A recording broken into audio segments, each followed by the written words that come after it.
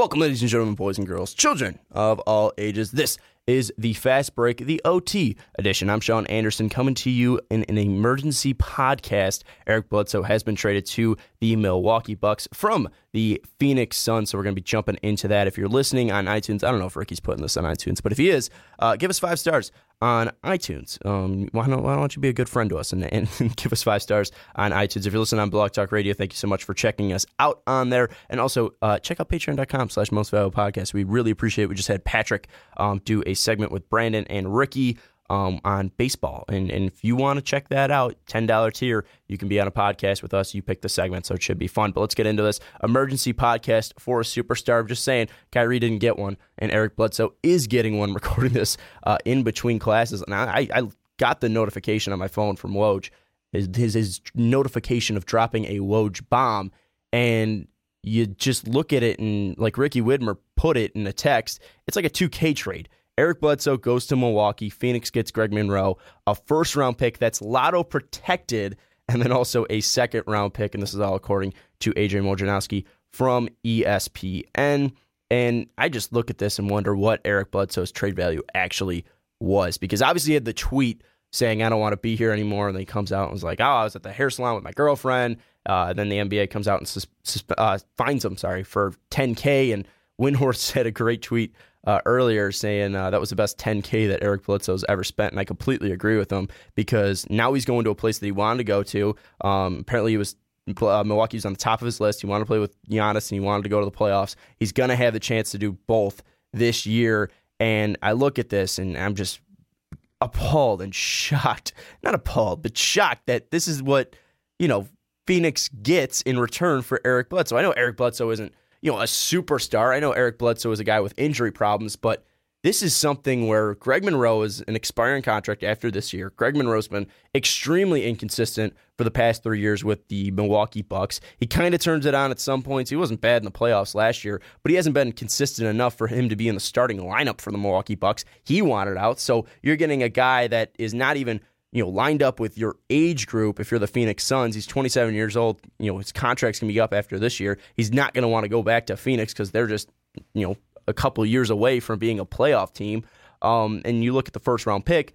Cool, you get a first-round pick. It's going to be a young player, but that's lotto protected. So you're getting 15 or back, and most likely if the Bucks make the playoffs, it's going to be a 20 or later pick. So it's not like you're getting a great first-round draft pick here. You're getting a guy in the 20s to 30s range where, we obviously see stars come out of those ranges. Jimmy Butler comes to mind.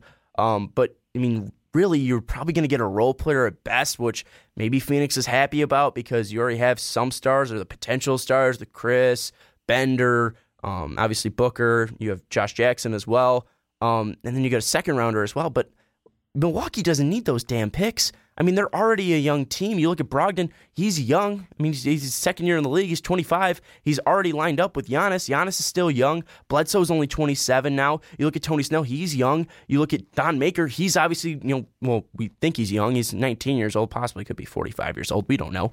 But this is still a very young team out in Milwaukee. Bledsoe lines up with this age range, and they don't need those draft picks. They need more, cap probably relief, and they get that because Eric Bledsoe has a cheaper contract than Greg Monroe. I don't understand what Bledsoe's trade value was exactly because Phoenix is taking on the worst contract. They're getting first-round picks, but those first-round picks aren't anything, ridiculous because even if Milwaukee somehow gets into the lottery, if they do not make the playoffs, you're not getting that pick. So, that's going to, roll back, and it's going to keep rolling back until it's a 20 or, 20 through 30 pick. So, I look at this, and Milwaukee's a clear winner. The losers is 3 straight, and they're one of the worst defensive teams in the league. I think 25th out of 30 when it comes to defensive ratings. And Bledsoe is a guy that's going to bring you defense, and he's a guy that's going to bring this starting lineup defense. So, I don't understand, what Phoenix was thinking here. You get absolutely screwed by Bledsoe tweeting that I don't want to be here, but it was common knowledge that he didn't want to be there. It's been rumored that he was going to be moved. He was going to be moved to Cleveland if Kyrie went to Phoenix. So, Bledsoe didn't want to be there. Everyone knew it. And then coming out publicly and tweeting it, that pretty much tanked his value as well. And I look at this and I understand that he's got the injury problem, but this is a clear win for Milwaukee, and it's a clear win for Eric Bledsoe. He wanted to go to Milwaukee. He gets to go to Milwaukee. Milwaukee needed a defensive point guard, and they get a defensive point guard, and they traded away Greg Monroe, who wasn't starting for them, and they traded away draft picks that they don't need. So it's a clear win for Milwaukee here. But looking at it, what does Bledsoe actually bring, and how can he really affect this team? And that's what we're going to be looking at least for the most of this segment. If you're listening on YouTube, drop a comment down below. You think that Milwaukee's a clear winner? And also, is Milwaukee a contender in the East? And by contender, I mean, obviously, they're going to make the playoffs. They're struggling right now, below 500, but it's only 9 games in the season. But do you think that they can contend with Cleveland, Boston, Washington, Toronto in the playoffs, especially now with this Bledsoe deal? Let me know in the comments down below. Also, don't forget to subscribe to our channel if you are listening on YouTube. But looking at Eric Bledsoe and what he brings to the Milwaukee Bucks, he's going to bring D, and he's going to bring secondary ball handler. And obviously, he had a pretty good year last year, 21 points, but I'm going to write that off just because of the fact that he was playing on a terrible Suns team that was nothing out there. I mean, they were starting 19-year-olds. They had one of the youngest starting lineups in NBA history near the end of the season.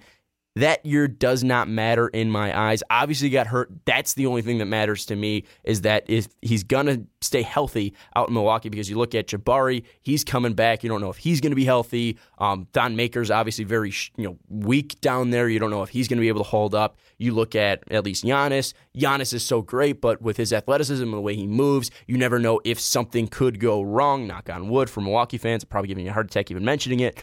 But Eric Bledsoe, if healthy, he's going to be a fantastic addition to this Milwaukee Bucks team. He's going to bring defense and secondary ball handling, take some pressure off Giannis, see that usage go down from Chris Mid, and it's going to be more of a balanced team, and it's going to bring more weapons and more versatility to this Bucks offense. And the year that I'm going to look at for Eric Bledsoe, it's not going to be the year in 2014, 2015, even though it was a great year, and that was his best year, at least, performance-wise. He played 81 games. He started 81 games. At least, they're on an okay team, 39-43. The Suns were that year. Was pretty efficient, 44% from the field, 32 from three, 6.1 assists per game, 5 rebounds per game, 17 points per game, about a steal and a half per game in 2014, 2015. But the year I want to look at is 2013, 2014. That was at least the best Suns team that he was on. I know he went to the playoffs twice with the Clippers, but he wasn't a key contributor out there.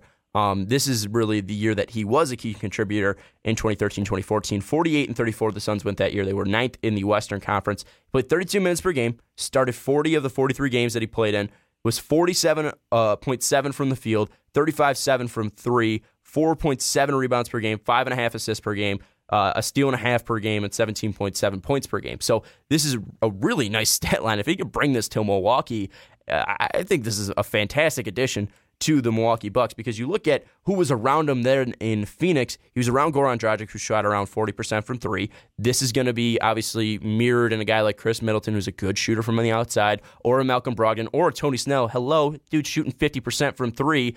It's going to be mirrored in Gerald Green, who was on that 2013-2014 Suns team. He was a good shooter from outside. Channing Frye was a good shooter from the outside. PJ Tucker was a good shooter from the outside. So they had the shooters around him that really helped Eric Bledsoe rack up those assists and also helped the Phoenix Suns be as good as they were. So they were a team that was very diverse. They were a team that ran 2-guard looks out there, and I don't think Phoenix is going to run the 2-guard look that I don't think Milwaukee's going to be running the 2-guard look that Phoenix was running out there, because obviously Giannis is going to be the main ball handler, and he's obviously a point forward. But Bledsoe is going to be that second guard out there. He was the second guard behind Dragic that year as well. And I feel like if Bledsoe's able to bring 32 to 35 minutes per game, shoot 47% from the field, and 35 from three, this is exactly what Milwaukee needs, because defensively, they've been absolutely terrible. Again, 25th out of 30 defensive rating. He's going to bring that athleticism. He's going to bring that quickness left and right to keep up with guys like John Wall, Isaiah Thomas, Derrick Rose, Kyrie Irving. He's going to bring that, and Kyle Lowry as well. He's going to bring that athleticism to at least slow down those guys, create some turnovers, get the ball moving the other way for Milwaukee. But he's also going to take off pressure from Giannis, like I said. And looking at the possible lineup, this is the lineup that I would roll if I was the Milwaukee Bucks. Right now, they're rolling out Brogdon at point, Snell at shooting guard, Chris Midd at small forward, Giannis at power forward, and then Henson at center. What I would be rolling with, and at least this is for the time being, Jabari's going to be coming back, but this might be the lineup I would run even with Jabari back. Bledsoe at point, Snell at shooting guard, small forward Chris Midd, point I want to say point forward because he is point forward in Giannis Antetokounmpo, and center in John Henson. And you might be wondering why Brogdon is on the bench, why Jabari Parker's on the bench, and why Thon Maker's on the bench. And the reason is, defensively, this is where the team struggles. Not really struggling offensively, because you have Giannis who's able to put up points, and you have at least Chris Midd and Snell to be that outside shooting. So at least Giannis and Bledsoe are going to be your two ball handlers. Snell's been lighting it up from the outside. Chris Midd has struggled a little bit, but obviously we saw the potential in his scoring where he put up 43 against Charlotte. And then Henson's going to bring at least that rim protector down low. And you could probably run, super small ball, and I don't know if it's really small because all these guys have ridiculous wingspans, but you could probably run Giannis at center, power forward, Jabari when he's healthy, Chris Midd at small forward, Tony Snell at shooting guard, and Bledsoe at the point. You could also move Chris Midd to the shooting guard. But the reason I'm leaving Snell in there is because he is that great of a shooter this year for them. And he's been a great shooter. He was a great shooter last year as well. Shot over 40% from three. Right now he's shooting over 50% from three. I like having Snell in there because right now Tony Snell is a guy that's, again, shooting decent from the outside. He's not a defensive stopper, but Bledsoe is, and he could take the better guard. Chris Midd's a really good defender. Giannis is a really good defender. And John Henson, again, is going to bring that rim protector out there. And Snell's a better shooter than Malcolm Brogdon. The reason I want Brogdon on the bench is because he's a better facilitator. So if Bledsoe's out, he can step in and be that secondary ball handler. Jabari coming off, he's going to be that secondary scorer as well, because Giannis is a guy that's going to be running to the rim a lot. He's going to be obviously driving to the rim a lot. Jabari was a guy that was used a lot in cutting last year. He's a guy that also can drive to the rim when healthy and when trusting that knee. So I feel like the pair of Brogdon and Jabari and Thon as well, because he can bring outside shooting, I feel like that can give a terrible look to teams off the bench. I think it's going to be a terrible look for teams to match up with, because you have to go up against Brogdon, who's probably a starter at most teams in the NBA, Jabari, who is a starter in this league, and then Thon brings you at least the shooting from the outside and also the length from the outside as well. So I know people might be saying, well, Jabari should be starting, and he should be starting, but then again, you could put him late in the line, or you put him in the lineup at least late in games. Same with Brogdon as well. But at least looking last year, Brogdon, when starting, Bucks were 17-11. I mean, not a fantastic record, but still a winning record. But off the bench, he was a +5. So, I mean, he was a 5.5. So he was better coming off the bench, because he had a negative plus-minus in the starting lineup. He was adding points, and at least he was a positive coming off the bench last year. And Brogdon, for as fantastic as he is, and he has all the skill to start on this team, I would just like, seeing the lineup of Jabari, Brogdon, and Thon coming off the bench. You could leave Chris Midd in there, you could leave Tony Snell in there, and that could bring in a look where you're bringing athleticism and shooting out there to pair with the look of Bledsoe and Giannis, which could be a very physical mix out there, and it could be a very dangerous mix for teams to start with. And the big thing with this is now you have 8 potential starters on this team. I know Thon hasn't looked great this year, but now adding Eric Bledsoe is going to give him more open looks. You're going to see that 3-point percentage go up. Having a guy like Giannis and Chris Midd and Bledsoe, those 3 defenders out there, it's going to take more it's going to take more pressure off of Thon Maker, at least defensively, when he's out there. So I mean, looking at it, I just feel that this team would probably be better starting Bledsoe, Snell, Chris Midd, Giannis, and Henson this whole year, and then obviously adjusting if this team starts to struggle. But Jabari off the bench is going to obviously let him come back healthy and slower and not push that pace, and he'll be better at least coming for the playoffs. And Brogdon was better off the bench last year. And Brogdon is a very skilled player to be your 7th man coming off the bench. And I think Bledsoe is going to bring, again, defense and a secondary ball handler to this team, but he's also going to bring some passion to this team. And I'm not saying that the Bucks lack passion, but it's something where you're just adding this to a playoff team that it's going to give them a second wind as well, because Giannis, he's still young. He's a great leader out there, but you need a secondary leader out there. I don't really trust Jason Kidd to lead these players. And Eric Bledsoe, I think it shows a little immaturity tweeting what he did, but then again, he did run the mature route of requesting a trade to McDonough in the offseason and just not getting it, and he just got frustrated. So Milwaukee, I feel like they're going to crucially benefit from bringing in Eric Bledsoe, and I feel like they're going to have a different way to attack these teams, because you obviously have now 8 guys who could possibly be starters for you, and I think the 3 clear starters for them is going to be Bledsoe, Chris Midd, and Giannis, and then obviously they're going to adjust accordingly to who they play. But at least looking at the other Eastern Conference teams and how they match up, I think this is going to be the thing that I look at. So if you're looking at how the Bucks pair up, at least against the Cavs, you look at Bledsoe going up against either Isaiah Thomas or Derrick Rose, depending on when they're playing them, and also, they're going to be running those two-guard sets, and not two-guard sets, but they're going to be running both of those guards out there. Bledsoe is going to at least be able to put a body on Isaiah Thomas, and Isaiah Thomas is still a fantastic scorer. We all know that. But Bledsoe is bigger. He's stronger out there, and he's going to be able to body up Isaiah Thomas and possibly knock him off some of these screens that he's running. I mean, he was crucially great at running off these screens and running these sets in Boston last year. And if they try to do that in Cleveland, Bledsoe can body up and keep with Isaiah Thomas, at least quickness-wise. And I feel like Bledsoe is going to be able to at least slow down Isaiah Thomas. But the thing about the Cavs is they're not running sets here. They're not running designed offensive plays, so I don't think that's going to change when Isaiah Thomas comes out here. So Bledsoe, as long as he can stay on the outside perimeter and slow down Isaiah Thomas when LeBron's the ball handler, I think Bledsoe can do that very efficiently. And then you look at least if Isaiah Thomas is bringing up the ball, Bledsoe's proven to be a great on-ball defender. So Bledsoe's going to be able to slow down Isaiah Thomas, take away their second scorer. You look at Chris Midd or Giannis, who's ever guarding LeBron, it's most likely to be Giannis.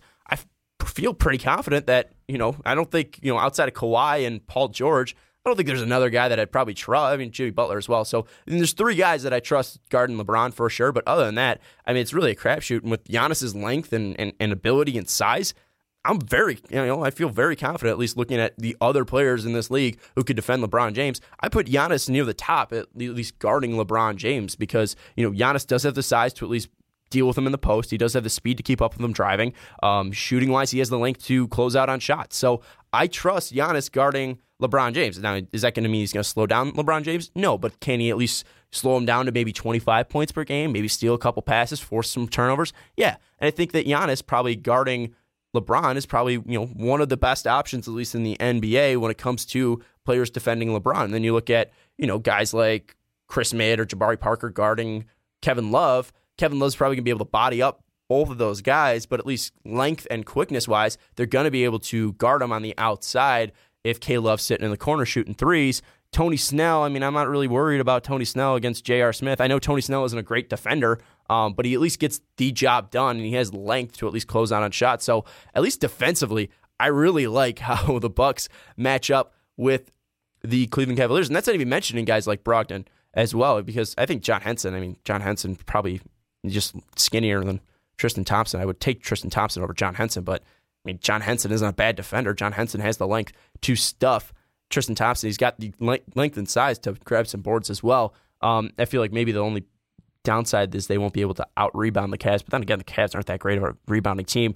And offensively, I mean, we've seen the Cavs struggle immensely defensively, and I feel like Giannis is going to have trouble going up against LeBron. I know people give shit to LeBron for not being a great defender anymore, but I feel like when you're getting up against playoff Bron will be able to slow down Giannis to possibly 27, 26, and we've seen LeBron slow down Giannis before, so that's probably going to be a danger there. But then again, you look at Bledsoe, and Bledsoe going up against Isaiah Thomas. Isaiah Thomas is not a good defender.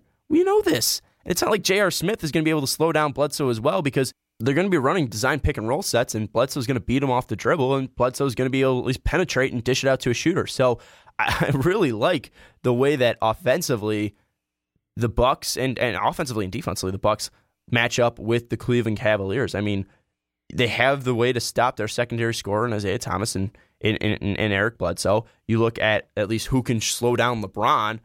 You have Giannis. I mean, I don't know if Giannis is going to shut down LeBron every single night or slow down him every single night, but he can at least do probably one of the best jobs in the NBA. I mean, obviously there's better guys, again, like Jimmy Butler, Kawhi Leonard, Paul George.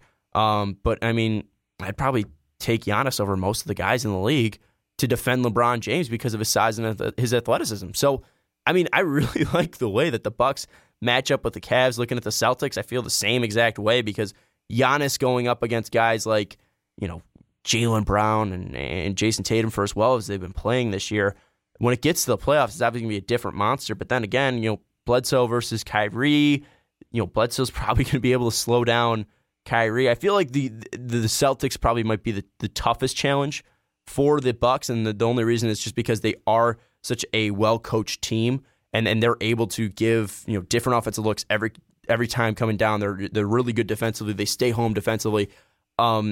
But the thing that I would give the edge to the Bucks is athleticism, size, and quickness, and also rebounding as well, because Al Horford's a pushover down low, at least grabbing boards. I mean, Al Horford showed that last year in the playoffs, and John Henson, Jabari Parker, Thon Maker, Giannis, Chris Midd, Eric Bledsoe even.